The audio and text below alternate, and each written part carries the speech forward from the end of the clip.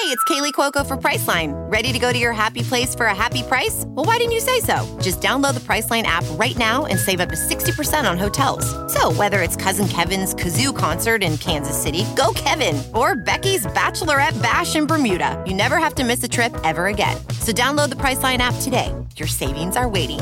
Go to your happy place for a happy price. Go to your happy price, Priceline. This episode of the Bears Talk Underground is brought to you by the Spotify Green Room. Guys, the Spotify Green Room is a live, audio-only sports talk platform. Talk to me, other fans, athletes, and insiders in real time. Get in on the conversation that you listen to here every single day and have a chance to be featured on your favorite podcast, like this one. Download the Spotify Green Room app free in the iOS App Store. Create a profile, link your Twitter, and join my group. Follow me at Larry DEE. It's, I don't know why they didn't let me use D period, but they didn't. So follow me at Larry DEE to be notified when my room goes live every Wednesday, 7 o'clock Central, 8 o'clock Eastern, and join me when we go live every Wednesday night at Club 34-7. What's up, guys? Back for the first preview for our beloved's matchup with the New York Giants. However, what we're not going to be focusing on the Giants in this particular episode. We're going to focus on our Bears and talk more about our relevant near future, as in who the possible replacements for Matt Nagy could be. Unfortunately, our friend Ryan Dunleavy from the New York Post was not available this week, and I figured rather than scrambling around to try to find another Giants guy to fill his to fill the void, I figured we'd talk about the Bears and the head coaching prospects that are out there. So we brought in our good friend Eric Lambert from sportsmockery.com to kind of go over a short list of guys that he likes and that he thinks the Bears should interview when the time comes, most likely at the end of the season now, since Nagy is still on the job. So we won't be taking advantage of that window to go into the end of the season here. But, it's I feel like that's far more relevant than talking about, the Bears matching up with the Giants on Sunday. We will do the deep dive tomorrow and, break down the matchups and keys to the game and what have you. For sure, we'll still do that. But as far as, having a beat writer on the show to kind of give us the tale of the tape with the Giants and what's been going on with them this year, as intriguing as that information would be, especially with the Giants having a less successful season than the Bears are currently spiraling in at the moment. The Giants are 4-11. I think we're actually going to be favored this week against the Giants, believe it or not. But, in our home finale and all that kind of stuff, will we have Justin Fields back, or will it be the Nick Foles show again, or God forbid, will Nagy have to choose between Dalton or Foles if Fields is out for another week with the ankle injury? Wouldn't that be a conundrum for him to have to choose between those guys, who he both handpicked to bring into this organization? So, anyway. We're going to have Eric Lambert on the show. We're going to talk head coaching candidates and everything. But before we do that, I just wanted to take a moment and pay homage to a guest and a friend of the show. It's been a while since I had him on, but he was like, in my opinion, the first big guest that I landed on the show when I first started doing interviews back in 2015. And that is Jeff Dickerson. He was the Bears beat writer for ESPN. I think NFL Nation was officially the site that he was writing for. He worked for ESPN 1000 in Chicago for years, still does. And we learned today that he passed away from cancer, which is just brutal, man. I mean, especially for him, personally, having just lost his wife 2 years ago to cancer, and their poor son, Parker is his name, losing both parents in a span of 2 years before your 12th birthday. I mean, just a heartbreaking situation. JD was a great guy. He was very gracious. Like I said, I had him on the show more than once. He was before I had Lauren Cox, he was my Lauren Cox. Anytime that I wanted to do a show about the Bears or, do like a mid-season review type thing, JD was my guest for the first couple of years. And it was actually JD not being able to do the show one time that led to me reaching out to Lauren Cox and having him on the show ever since. So, even in his absence, JD led me to something good. And the first time that I had him on the show was, I believe, was the summer of 2015 when I was doing opponent previews, and we were talking about the Bears. And 2015 was the year that we hired John Fox and Ryan Pace, and what we were looking forward to. We had a brutal schedule in 2015, like 3 playoff teams right off the bat, like Seattle, Arizona, Green Bay were the first 3 games of the season. And, it was just like, wow, that's just going to be the defending NFC champion, one of the better teams in the NFC as well. And of course, our most hated rival in Green Bay starting the schedule. So we're looking at 0-3, and maybe we'll get a win over the Raiders in week 4 kind of thing. And JD talking me through that, and bringing back Jay Cutler and all that kind of stuff. When we got off the interview, I was still getting my feet underneath me as far as doing that, and so I asked him, with all my insecurities, how he thought I did, and he was very complimentary, and it gave me the confidence from a certified professional like him to keep going with this, because I wasn't really sure if I liked doing this. I certainly liked the information that I was getting, and I certainly liked the rapport of the couple of guests that I'd had on the show at that point. I hadn't quite it wasn't like my heroin like it is now when it comes to podcasts. I love talking to people from different teams and things like that.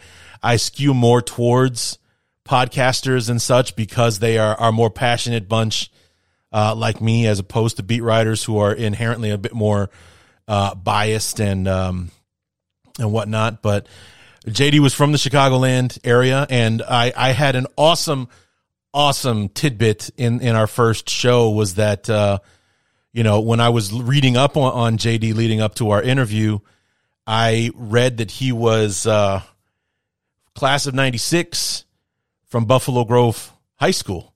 And I was like, wait a minute. I'm class of 96 from Evanston High School, and we just so happened to play Buffalo Grove my senior year in football. Did I play football against Jeff Dickerson? And because I'm a pack rat who saves everything, I wouldn't call myself a hoarder. I can actually walk around. I have space in my home, but I save stuff. And we used to have scouting reports back in the day, and those scouting reports had the roster of the Buffalo Grove Bison that we played week 1 in the 1995 season. And sure enough, Jeff Dickerson was on that team. So Jeff Dickerson came to Evanston Memorial Stadium, played against my Wildcats, and it was brutally hot out there, where they had like mandated water breaks. That's how bad it was. We basically got an extra timeout to have a water break in every quarter, I believe it was. But brutally hot, and we took Buffalo Grove to the woodshed. We whooped them 35-7 in that one. So had a fun little back and forth with Jeff about that. If I can find the clip, I will include it in tomorrow's episode, just as a maybe like a palate cleanser. Pay tribute to Jeff and the great guy that he was, and just a brutal situation. My heart goes out to his family, goes out to his son, Parker. I mean, I'm only a few months away from turning 44 myself, so that's what's kind of, it really shakes you to your core a little bit that somebody that you're the same age as could pass away like that. And, but I'm 44 in a few months, and I can't imagine losing my parents now, let alone losing them both by the time I was 11. My heart goes out to that kid. But one of the byproducts of being a good person and being revered and loved the way that Jeff is, that there will be no shortage of people that will step up to be there for him out of love and respect for his dad. So, his dad will always be there for him through his friends. And that's a beautiful thing. So, anyway, sorry to bring it down. Just felt a personal angle on this one, having had Jeff on the show, having had him be one of the first big guests that I was able to land, and him and his graciousness giving me the confidence to become the salty old pro at interviewing and having guests on the show the way that I am, 7 seasons later. So thank you, Jeff. Rest in peace. And with that, let's go ahead and get started. This is the Week 17 preview episode of the Bears Talk Underground. So let's get to it. Hang up the telephone. I hear the dial tone ringing out loud, and I don't Week number 17, usually the finale of regular season, but thanks to the extra game added to the schedule, it's just the penultimate game of the season. And with the Bears in the spot that they're in, and fate being what it is, wasn't able to get our Giants beat writer guy back on the show, I figure we talk about something a little bit more relevant to the Bears, and as opposed to trying to find another Giants guest. And our good friend Eric Lambert from sportsmockery.com was good enough to come out of the bullpen and save us on this one. I figure we talk to Eric about some possible head coaching candidates, which is something that we'll probably be talking about even more heavily in the next couple of weeks. Eric, happy holidays, man. Thanks for coming back on the show. Happy holidays, Larry. Thanks for having me. So, Eric, let's talk about, our beloved Chicago Bears and their current coaching situation. It just seems like every time the Bears plan on possibly letting Matt Nagy go, they pull a win out of their ass and save his job for the week. And, because we were supposed to fire him leading up to Thanksgiving or right after Thanksgiving. The Lions game was supposed to be it. And, it takes 59 minutes and 59 seconds for us to take the lead in that one and win it. And then, the Bears bungled that situation so badly that it was like, can they still fire him even if they lose? Just how badly they did that whole thing. And then fast forward to this past weekend, you and other, sources were saying that if he loses on Sunday to the Seahawks, he could be gone because of that new window to talk to coaching candidates that opens this week. I mean, it's been such a crazy year, and the writing's been on the wall for Nagy to probably be gone at the end of the season since what, like the Cleveland game? And, it's finally coming to a head now. So having this conversation about who could possibly take his place is, about as, more relevant than talking about whether or not the Bears are going to be able to slow down, Mike Glennon and Saquon Barkley on Sunday. Right. The whole head coach conversation was going to be inevitable as the season unfolded. He started losing games. He couldn't get, close wins. The heartbreakers against Baltimore and Pittsburgh. I mean, there were some winnable games in there where he might have been able to, sort of settle the situation, but it just kept going against him. The offense continues to struggle. It's just much of the same stuff we saw last year, except it's been magnified, even more now. So the whole situation, the way I understand it, is Nagy is pretty much 99.9% gone. The reason most likely that the Bears haven't fired him yet is a combination of they've never done it before. They've never fired a head coach midseason. And if it didn't happen to Mark Trestman, it probably wasn't going to happen to Matt Nagy. Right. And then there's also the fact that they might be making a change higher up the chain with GM Ryan Pace. And if they're going to do that, you need to find a GM first before you find a head coach. Yeah. So that situation needs to sort itself out before they start thinking about, which head coach they're going to hire. But in the meantime, the way I understand it is they've been researching both in case, determining what George McCaskey wants to do once the time comes to make a decision. So how real is the conversation about, having a football czar, about head of football operations to send Ted out to pasture so he can focus on the stadium build and things like that, as opposed to, also being the head of the next hiring cycle where we pick the wrong guy again? As far as I understand, I don't know if the Bears are going to have like an actual president of football operations, but I do believe that there is a strong possibility that Ted Phillips will step away from the football operations. He'll be less involved with head coaching hires, GM hires, and he'll be focusing on the business side of things. So it's pretty much going to be George McCaskey's show, and he's going to get as much advice as he can from relevant football people, proven football people, to try and make the best decision he can to get the right people in charge. Well, let's hope that that's true, because, today the news that comes out that Ryan Pace and John Fox were a forced marriage. I think we all knew that was kind of been rumbling from the beginning, but I think it's more shocking to find out the guy that he wanted to hire or had a handshake agreement with was actually Dan Quinn, who was at the time the defensive coordinator for the Seahawks and ended up taking the Falcons to the Super Bowl a year later in 2016 when the Bears so gloriously went 3-13 under the forced marriage of John Fox. Right. And Dan Quinn was my personal choice. I was a big fan of his. I thought he'd done a tremendous job with that Seahawks defense. I felt he really fit the mentality of Chicago. He would have been a great fit with the defensive mentality and, his ability to mold his players into a great system that fit their strengths. And, unfortunately, the Bears ran into a problem where they would have to wait for him, something they haven't traditionally done.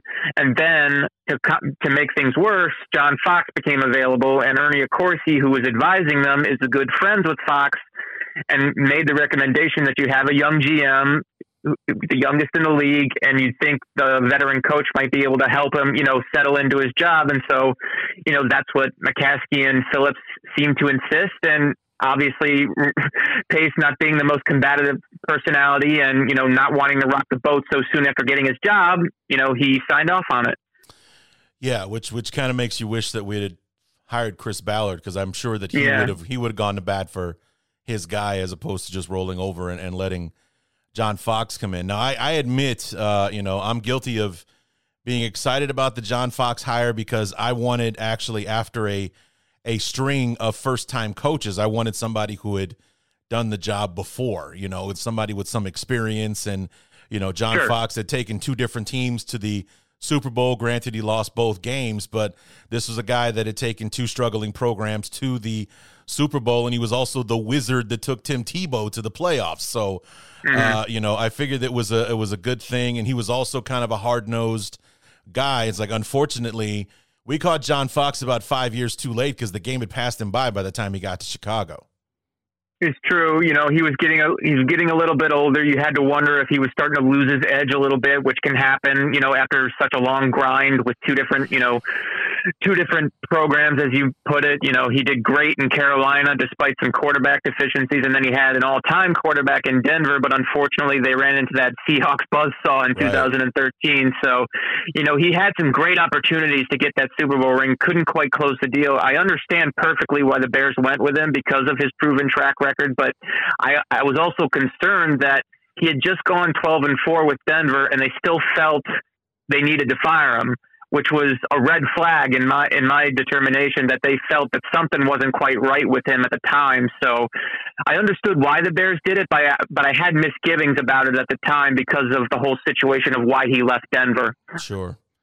I mean, and I was just the guy that was looking as like, well, Denver took him right off the street the second that Carolina let him go, and he basically hit the ground running in Denver. I think he made the playoffs even, every year that he was in Denver and went to a Super Bowl and everything like that. And, this is a guy that knows how to get it done. And so we invite him in 2015, and the team was a bit more disciplined, won one more game than Mark Trestman did before the bottom fell out in 2016, and it didn't get any better in 2017. It's like the only thing that John Fox seemed to do right was hire Vic Fangio, talk him into coming to Chicago to help rebuild the defense into the unit that we know and love. Well, I don't know how much we're loving it these days, but, to the unit that, he built before he ironically also went off to Denver to take his first head coaching job. So, For sure. It was a weird situation. So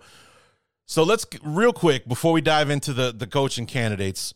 Who was your guy when we hired Nagy? Was Nagy even on the board for you? Because I think of like the 5 guys the Bears were talking to, Nagy was at the bottom of my list. I was a Pat Shurmur guy because of what he had just done.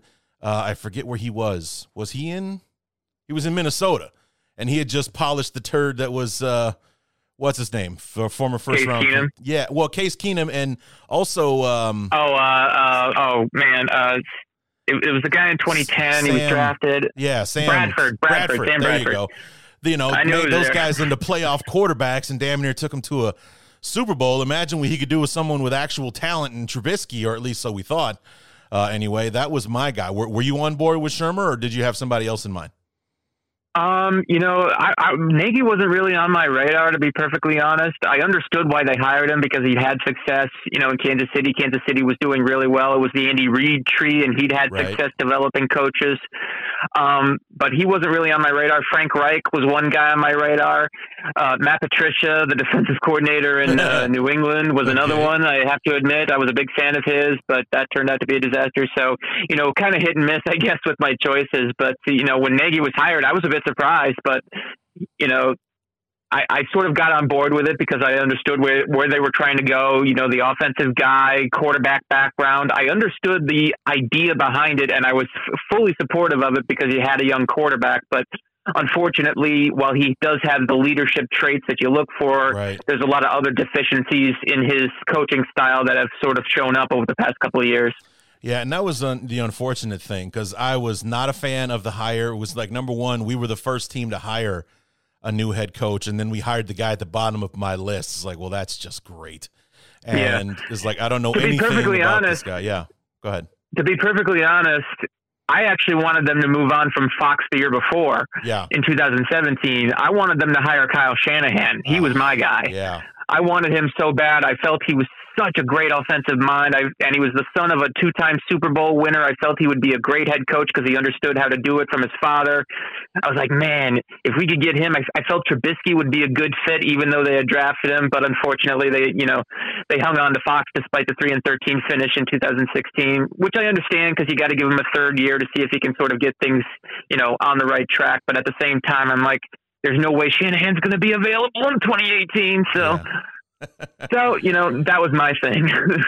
So who's on the list now? Because and more importantly, for not to make fun of Nagy, but I think it's more important why this coach is, for someone who always wants to find the whys and things like that. Why would these guys be on the list other than possibly being the new hot coordinator that is ready for his shot? Sure. Well, it's funny. Somebody asked me on Twitter today to make my own list, and it's kind of it kind of shifts from time to time because I keep researching guys, seeing which ones I like and whatnot, and my number one guy. Well, I should be honest here. My number one guy is Sean Payton. If you can somehow get him out of New Orleans, Absolutely. Oh my God. Hire him, pay him whatever the hell he wants, and get him to Chicago because he would be absolutely perfect for this team. But you have to be realistic. Obviously, he's probably not going to leave New Orleans. So I'm just trying to, keep with the realistic candidates. And right now, my number one is Josh McDaniels. Okay. I understand the history. The whole Denver situation was an absolute disaster. But at the same time, he was, I believe, 33 years old at the time. He was really young, probably walked into it a little too early, made a lot of mistakes. But at the same time, he's older now. He seems to have matured based from what people have said about him. And, his quarterbacks love him. And that's the key thing with me. He's easily one of the best offensive minds in the NFL today. And it's been that way for a decade. And I think he would be absolutely perfect for Justin Fields because he'd know how to, acquiesce to his strengths. He'd know how to mold him into a better pocket passer. And I think Fields would become an absolute superstar under McDaniel's watch, which is what the Bears really need to shoot for. I understand you need to worry about the entire team, but I think McDaniel's proved before he sort of bowed out with the situation in Indianapolis that he knows how to hire a good staff because he's the one who hired Matt Eberflus to go to Indianapolis, who's become a rock star defensive coordinator in the league over the past couple of years. So he knows how to build a staff, and he's been able to learn under, an all-time head coach in Bill Belichick for a number of years. And I think he sort of learned from that first experience as well. So right now, my number one is Josh McDaniels. Well, it's an interesting choice because and I'm on board with that. I honestly am. If you'd asked me that 3 years ago and going into 2018, would Josh McDaniels ever get another shot after the way he left Indy at the altar, the way that he did? Like the day that he's supposed to come into town for his hiring press conference, he and Robert Kraft make a deal that you're going to be the highest paid offensive assistant coach in all of football if you stay here in Indianapolis, or Bill's going to retire in a year or two, so you'll be the next head coach of the New England Patriots, wink, wink, kind of thing. I was like, no one's ever going to touch this guy with a 10-foot pole. And then you see what he's been able to do, over the years and everything. And I just hope that he maintains that adjustment to the situation style, because that's one of the things that I've always marveled at with New England and Belichick. And if we're going just look at a month ago, they're in Buffalo, typhoon-like winds out there. It's like, okay, so we're not going to be able to throw the ball, so we're just going to run. And they literally threw they attempted 3 passes in the game, went down there to Buffalo and whooped the tar out of the Bills in their own house by running the football for 250-something yards and winning the game down there. Nagy would have been out there trying to throw passes into a 40-mile-an-hour wind because that's his offense, not what the situation calls for. Exactly, and that's one of the strengths of Belichick, and it's become one of the strengths of McDaniels. He's learned how to, adapt his system. I mean, people talk about Mac Jones, and that's absolutely something that deserves praise. But I look at last year with Cam Newton. Cam Newton, can't throw the ball anymore. And it's been proven over the past couple of years, but McDaniels was able to adapt the offense and still get 12 rushing touchdowns out of Cam in addition to another 8, through the air. So he found a way to make the offense productive, even though the quarterback was limited in what he could do. He moved to the strengths of what Cam was good at, which was using his legs and using that big body to put it in the end zone. So that speaks to what he's been able to do over the course of most of his career. Yeah, players, not plays. He's going to mold his offense to what his offense can do as opposed to trying to fit the square peg in the round hole, which is what Nagy's been beating his head against the wall trying to do for the last 4 seasons. So, and, it all comes back to the question of leadership. Can he be the leader in the locker room that you're looking for? If you believe he can, then he's absolutely the hire you want because of what he can do for Justin. Right. This episode of the Bears Talk Underground is brought to you by the Spotify Green Room. Guys, Spotify Green Room is free, audio-only social media platform for sports fans. Start or join ongoing conversations, watch games together, react to the biggest news, rumors, and games. Talk with other sports fans, insiders, athletes, and executives in real time. Join in on conversations with me at Club 34-7 and have a chance to be featured on your favorite podcast. I'll be hosting rooms every week. For Wednesday night, 7 p.m. Central, 8 o'clock Eastern. Come through and talk to me live on Club 34-7. All you need to do is download the Spotify Green Room app in the iOS App Store, create a profile, link your Twitter, and join the group. Follow me at Larry DEE to be notified when my room goes live. And again, every Wednesday night, 7 p.m. Central, 8 o'clock Eastern, you can join me on the Spotify Green Room for Club 34-7. Come in, let's have a conversation, let's talk Bears, let's talk whatever you want. But in order to do that, you got to download the Spotify Green Room anywhere you get your apps. So who else we got on the list? I know you mentioned Matt Eberflus. Who else you got? Eberflus is my number 3. My number 2 is actually Nathaniel Hackett, the offensive coordinator for the Packers. Oh, okay. He is a fascinating guy. I've read up on him quite a bit, and he sounds like a guy with the personality that you look for in a head coach, somebody who can, motivate the players. I mean, players love him, but at the same time, he has that ability to earn their respect both through discipline and other factors.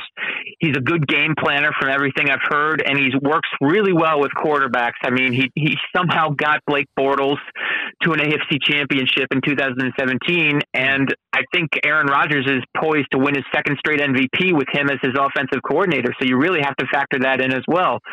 And it sounds like he's a leader. It sounds like he knows how to build a good program, and it sounds like he can hold the locker room with pretty much ease because he's got a quirky personality, but at the same time, he's got a terrific brain for the game. So, he's somebody I've sort of been keeping my eye on for a while now. And, hearing all that I've heard recently, I'm even more convinced that, he can do the job.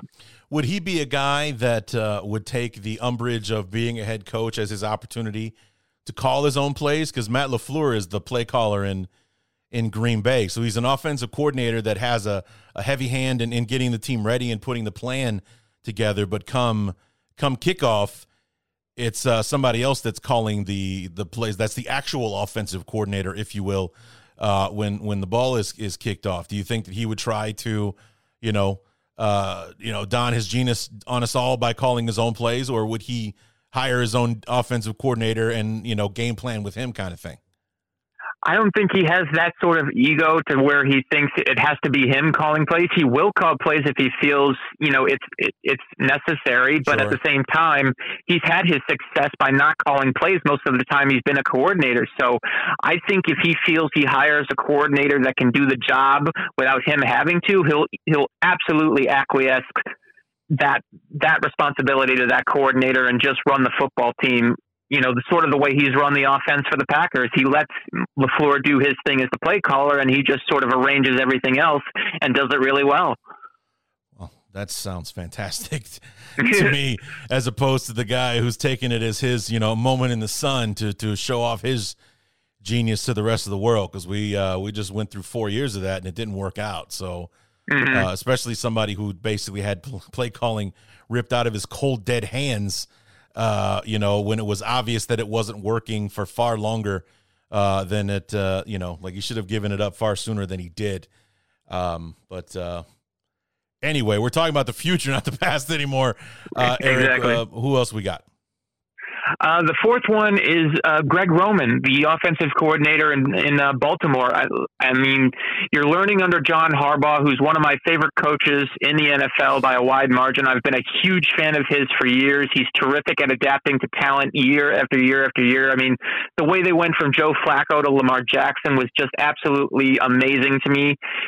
And, Roman has been a consistently great offensive coordinator for years. He did wonders with Alex Smith and Colin Kaepernick in San Francisco. He turned Tyrod Taylor into a Pro Bowler in Buffalo.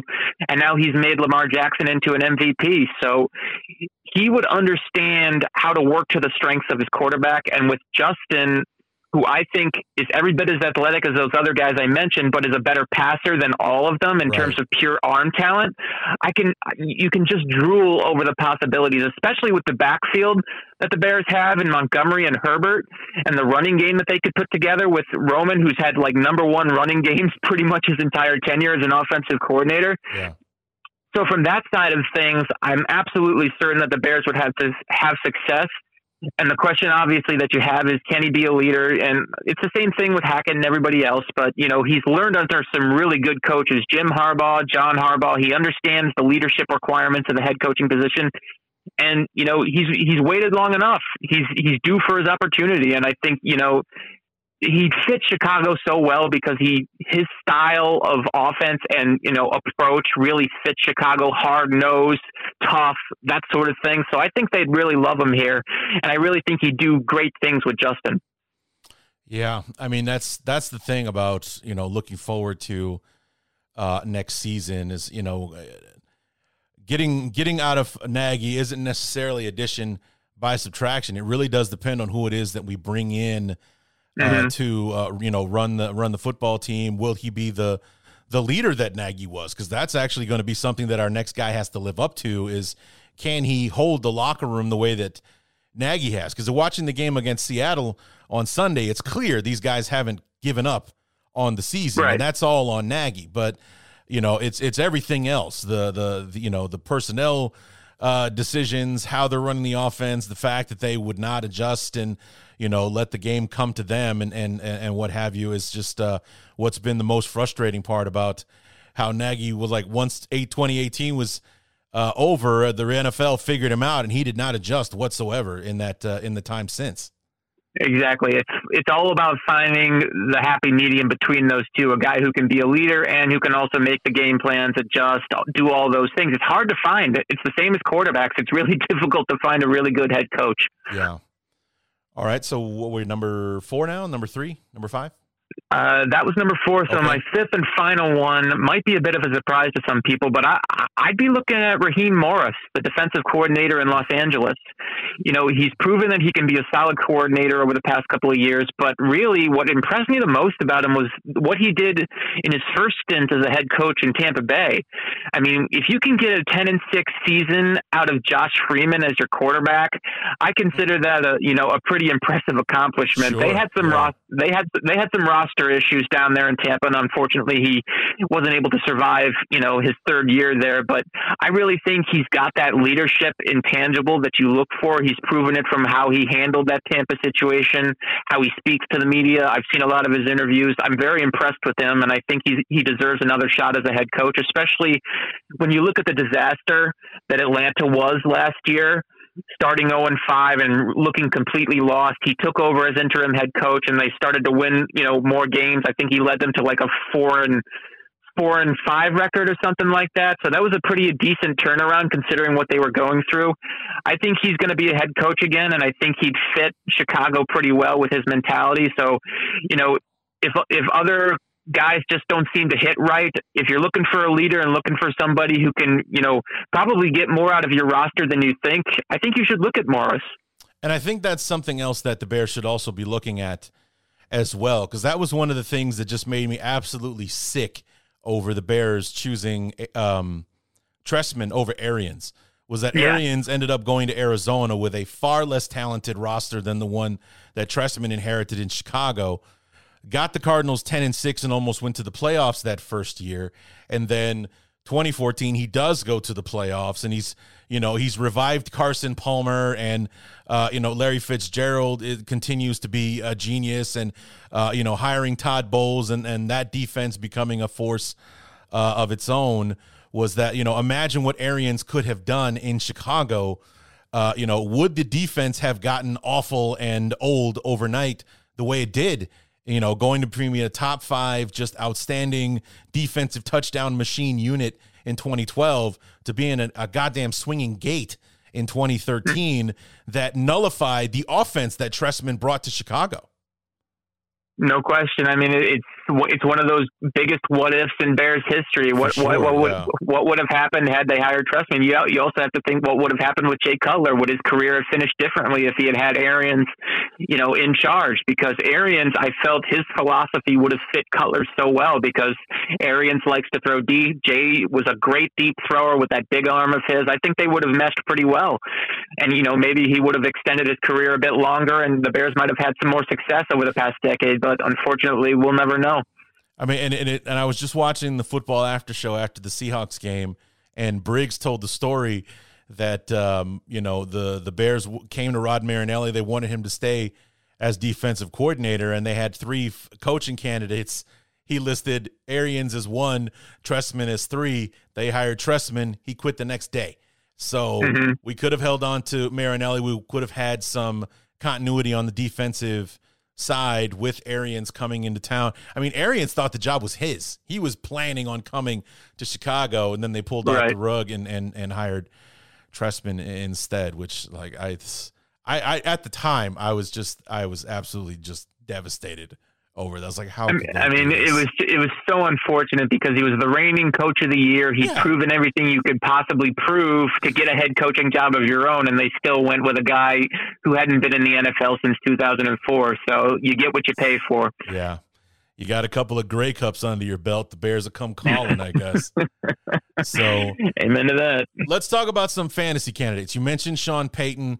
Also, seems to be on the radar, and you mentioned John Harbaugh as well. Things are looking kind of rough in Baltimore. Mike Tomlin, even though he hasn't had a losing season, he still hasn't had one in Pittsburgh. He's already been there for 16 years. I mean, these are also kind of like fantasy guys that the Bears would be crazy not to go after if they became available, correct? Oh, absolutely. I mean, any one of those guys, if you can get him, you hire him immediately. Tomlin hasn't had a losing season in his entire career at Pittsburgh, which is why I probably don't think they're going to fire him.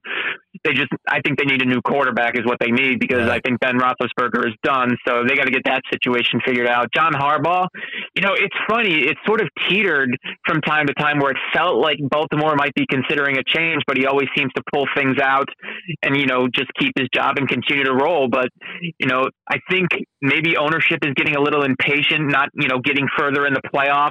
And it's really not Harbaugh's fault, because the team is just devastated by injuries this year. So you have to take that into account, but you just don't know with situations like this. I think Peyton might be the most gettable because, he's been there a long time. They have no quarterback. And now you also have to think about their salary cap situation. It's an absolute mess. They're going to have to sort through that. And, does he really want to go through that in addition to probably having to rebuild around the quarterback position? Whereas the Bears could sort of, dangle Justin Fields, and the fact he'd be coming home to Chicago, a place where he sort of grew up around, it's a pretty tantalizing idea, but, the contract is an issue. Does he really want to leave New Orleans? We just don't know a lot of those things. So I imagine the Bears should and probably will send out floaters to those guys and maybe others saying, listen, if you're interested in leaving, we're interested in hiring you, and we'll probably pay you whatever you want to get you here. So as well they should, because you should reach out to those guys, because you never know. The worst thing they can say is say no. Right. And you never know. They might say, yeah, I'm interested. Let's see if we can make this happen. And all of a sudden, boom, you've got a proven coach, all of whom have won at least one Super Bowl. So, you have to do whatever you can to get the best possible candidate. And what is the situation with Peyton? Is he somebody we can get free and clear, or would he have to send draft picks to New Orleans to settle up? Because it's not like college football where a guy can be like, what? I quit. I'm going to LSU, or I'm going to Oregon, or, or what have you, when you still have a coach in the building kind of thing. Would we have to give up assets to settle up with New Orleans, or could he resign and become the Bears head coach, or is his contract coming up out there? No, he signed an extension like a year or two ago, so that the contract is probably not something he can just resign out of. He can ask out of it, and maybe they can grant him that, which you just don't know. But if the organization is going to hold him to his contract, then it would probably have to be a trade, which then complicates things, because the Bears don't really have a lot of capital to work with because of the trade for Justin Fields, in April. So that's going to complicate things if he can't get out of his contract. Even if he does want to come, the Bears would have to trade for him, and that would be expensive. Yeah, because that was something one of my followers on Twitter asked me today. I was like, what do you think about us getting Peyton? And, he mentioned there's $60 million over the cap for 2022 and, the quarterback situation and blah, blah, blah. It's like he'd be starting over in either spot, whether it be Chicago or New Orleans, and which situation looks better to you right now. I would argue that it probably is Chicago right now, especially because of Justin Fields. It's like, and I'd be all for it if we could get him free and clear. I am absolutely pounding the table for that. Like, I will burn Hallis Hall to the ground if Sean Payton is available and we don't even talk to him, because that would be so Bears to do that. For him to be out there without a job, and the Bears like, meh, we'd like to go with someone who's going to do what they tell him, as opposed to hiring a guy that's going to want to do his own thing, kind of thing. Right. Just some of the most foolish reasons, which is probably why we didn't hire Arians. He's such a headstrong kind of guy. They figured it'd be like hiring Ditka all over again. And boy, did Ditka muddy the waters, man, because there's imagine some of the coaches we could have had if they weren't worried about hiring another Ditka-like guy that they're going to have to fight with day in and day out. But, it would be so Bears for Peyton to be out there and for us to be like, meh, we'll talk to this other guy that's never coached a day in his life and doesn't have anywhere near the resume of this other guy who would absolutely love to be here. Never mind him. Right, exactly. And I think the Bears are more open to just about anybody at this point because of what's been going on over the past decade. They just really want to win at this point. So I don't think the big personality scares them as much as it used to, because Ditka did leave a scar on them because of all the, the controversies and whatnot.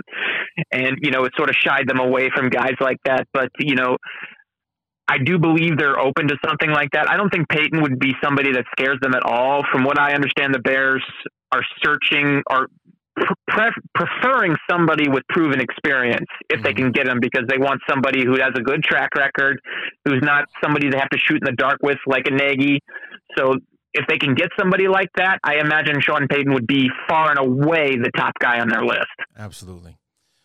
Well, Eric, I know you're short on time. I appreciate you coming on and helping us talk through this and who we could possibly be introducing to the world as our next head coach, or as many of us will probably look at him as to be the savior of the franchise. Yeah. Or just like, anybody who isn't Matt Nagy would probably be looked upon favorably these days. And, for all of his, for all that he is as far as being a good guy, I don't think anyone would argue that Matt Nagy is not a solid dude or anything like that. It just hasn't worked out here in Chicago. It's time to move on, and many would argue a year too late right. as far as that goes as well. So, I appreciate you coming back on, and look forward to having you on maybe over in the off season to talk about. Did we make the right choice, and where did he rank on the list, and all that kind of stuff? Where can we keep up with you in the meantime? You can keep up with me at Eric Lambert1 on Twitter. I also publish articles all the time for sportsmockery.com. Feel free to check both of those out. You'll probably see me posting all the time. And, Eric has the patience of a saint, because for some reason he will respond quite often. No matter what your opinion is, no matter if it's relevant or absolutely batshit crazy, he will respond to you. And sometimes I wonder why you do that, Eric, but maybe you're just entertaining yourself. So do I, Larry, But thanks so much for being on the show, man. We'll talk to you again real soon. It was a pleasure, man. Thanks for having me.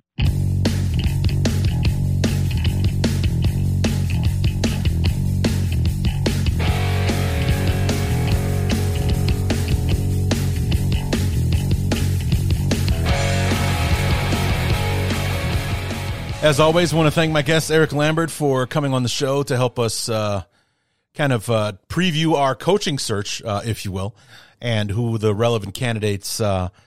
I think every one of those guys would be an interesting choice for the Bears. And I like, 3 years ago, I wouldn't imagine, or 4 years ago, I wouldn't imagine saying that Josh McDaniels would even be on my radar. But the guy has definitely turned things around in New England. I guess he's won back the poor. What is with me in words today?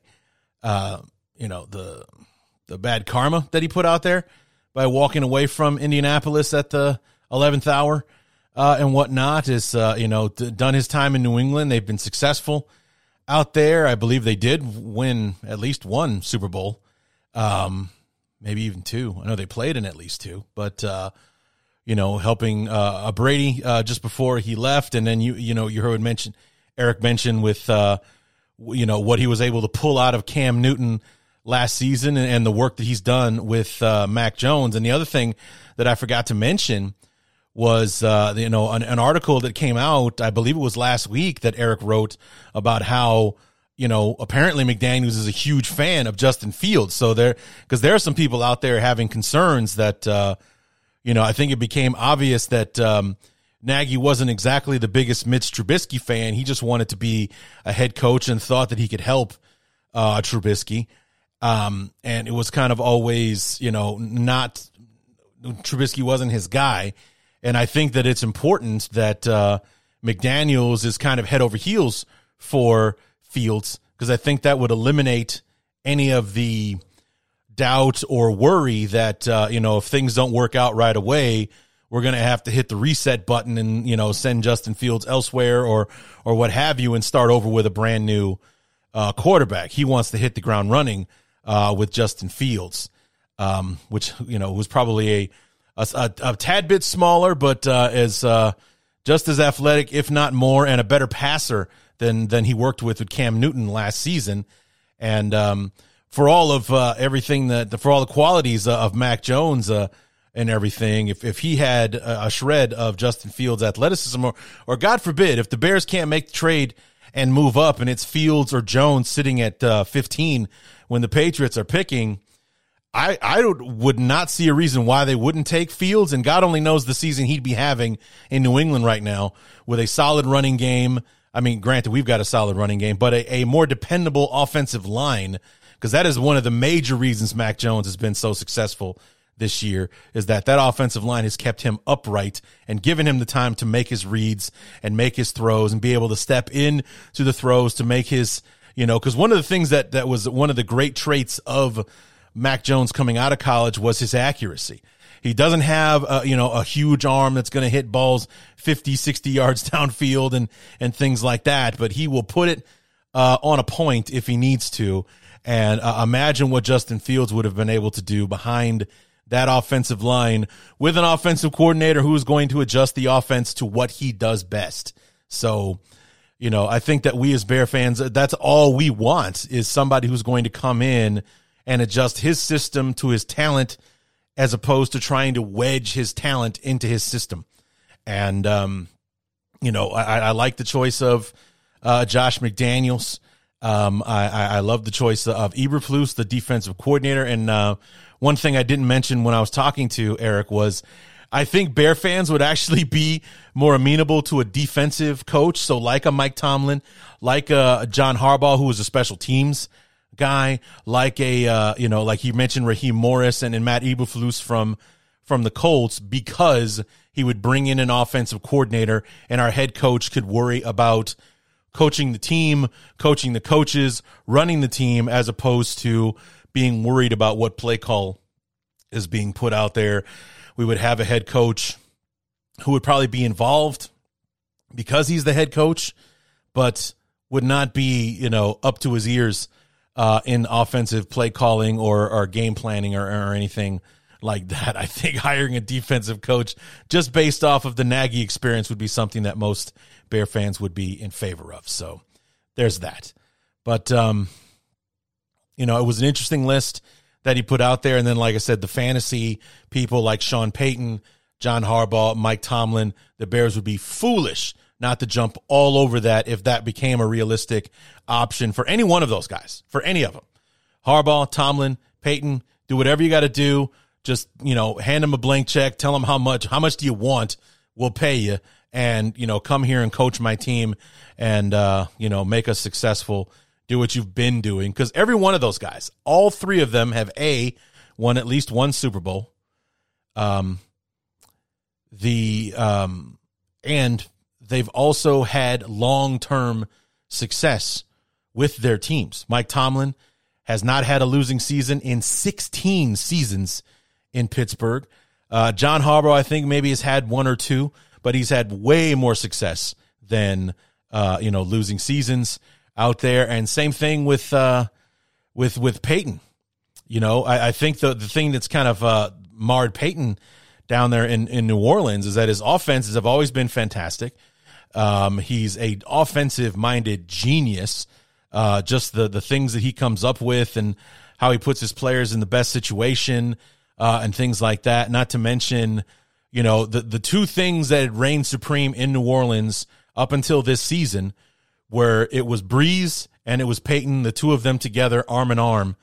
And the cast of characters around them, from their running backs to their wide receivers, their offensive lines, has changed year in and year out. But because those two were there together and the offensive system that they, managed with one another, they always had success in New Orleans. They never had a bad offense while they were out there. It was more about trying to find a happy medium with the defense, more so than anything else. So that's where it would be very important as to who Peyton would bring in as his defensive coordinator, and also who he's paired up with as his defensive coordinator, making sure that we're bringing the right guys in to stabilize that side of the ball. That would really be like my only fear with Peyton is that with the offense and Drew Brees, they probably should have gone to and won more Super Bowls than they did while Brees was out there. But the defense being what it is at times, or what it was, I should say, the one year that they were able to put it all together in 2009, they won the Super Bowl. So wouldn't that be something to see in Chicago? So, but of course, Tomlin and Harbaugh, those guys are also just studs. We'd be lucky to have them if we could wrangle them away from their current teams.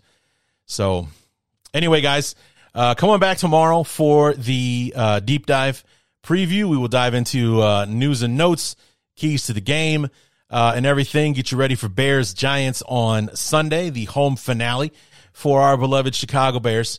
And I changed my mind. I figured that that clip from my first interview with Jeff Dickerson, I figured I'd play it now. That'll be kind of our little closing segment to close out the show. And this is me and Jeff Dickerson from July of 2015. I was having him on to preview the 2015 Bears, new head coach, new general manager, Ryan Pace, John Fox, and what have you. But this was I had a little tidbit of a story that I wanted to share with Jeff, a kind of small world type story about how Jeff and I had crossed paths once before earlier in life, and a unique situation is what it was. So we're going to close with that. Come on back tomorrow for the deep dive preview to get you ready for Bears Giants on Sunday. And until then, my name is Larry D, and this has been the Bears Talk Underground. See you tomorrow. Okay, and here we are at long last. Jeff Dickerson from ESPN and ESPN Chicago, ESPN 1000. It's J. Hood and Dickerson show. Is that what it's called, Jeff?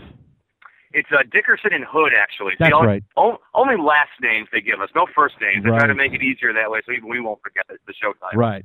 Well, welcome to the Chicago Bears Review. It's a big thrill of mine to have you on the show, and here to talk about our beloved Chicago Bears. But before we get to that, I promised you in the email when we were going back and forth, I have an interesting story about how our paths crossed one time before, and I think that you'll enjoy this. Okay. I was doing some research on you, kind of getting the background on Jeff Dickerson before ESPN, and I found an article from the Daily Herald last fall, I think, September of last year, kind of did a profile piece on you, and it mentioned that you were a graduate of Buffalo Grove High School, class of '96. Correct. Okay. And you played football, baseball, and basketball there as well. Yes. Okay. I, too, am also a graduate of the class of '96, but I went to Evanston High School. Oh, boy. I know where this is going. Week You don't, one. you don't even have to go too far, Larry. I know Right. where this one is going, sadly. Well, so I'll help everyone else out then. Week one of the 1995 season, which would be our senior season, Yeah. Buffalo Grove came to Evanston High School, and we played each other in that football game that unfortunately did not turn out too well for the Bison of Buffalo Grove that day. So Yes. I remember a very hot day. Yeah. I remember that. I remember I was trying to bring a young sophomore along with punt return, and they had two punt return guys back, and we had a bad miscommunication on a punt return early in the second half, and then I had to walk back to the huddle after we turned the ball over and look at all the guys on defense who were basically dying of heat stroke, 95 degrees, being like, well, guys, sorry, you have to have another series out here, I guess, in a row because of me. So, yes, that was a less than memorable moment for us in high school, but that's so funny because that was a bad day for us. Great day for Evanston, but bad day for Buffalo Grove. yes, indeed, especially since our victory was like cover of Preps Plus the next day on the Sun-Times. I still have the clippings of our color photos and everything, and then in the newspaper. I also have the scouting report that our coach used to make for us, and Yeah. I found you on the roster, Jeff Dickerson, number 46. So Did it have any notes with it or just the name? nope, just Jeff Dickerson, 6'1", 180, defensive back is what it had you listed as on the roster there. So That is correct. yeah, just thought that I would bring that up to say once here we are talking about football, and once before, we shared the gridiron at Evanston Memorial Stadium way back when. So almost 20 years ago. Can you believe that? 20 years? I can't believe. Let's hope the Bears this year look more like Evanston that day and a lot less like Buffalo Grove Vikings. 35-7, the final score for anyone who is interested. Just putting that out there. Sorry, Jeff. Okay.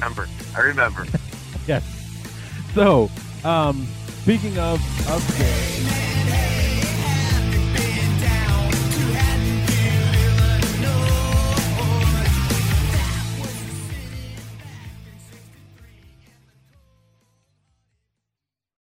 CarMax is putting peace of mind back in car shopping by putting you in the driver's seat to find a ride that's right for you. Because at CarMax, we believe you shouldn't just settle for a car. You should love your car. That's why every car we sell is CarMax certified quality, so you can be sure with upfront pricing that's the same for every customer. So don't settle. Find love at first drive and start shopping now at CarMax.com. CarMax, the way car buying should be. Hiring? With Indeed, your search is over. If you need to hire, you need Indeed. Indeed is your matching and hiring platform with over 350 million global monthly visitors, according to Indeed data, and a matching engine that helps you find quality candidates fast. Ditch the busy work. Use Indeed for scheduling, screening, and messaging so you can connect with candidates faster. Listeners of this show will get a $75 sponsored job credit to get your jobs more visibility at Indeed.com/match. Just go to Indeed.com/match right now and support our show by saying you heard about Indeed on this podcast. Indeed.com/match. Terms and conditions apply. Need to hire? You need Indeed.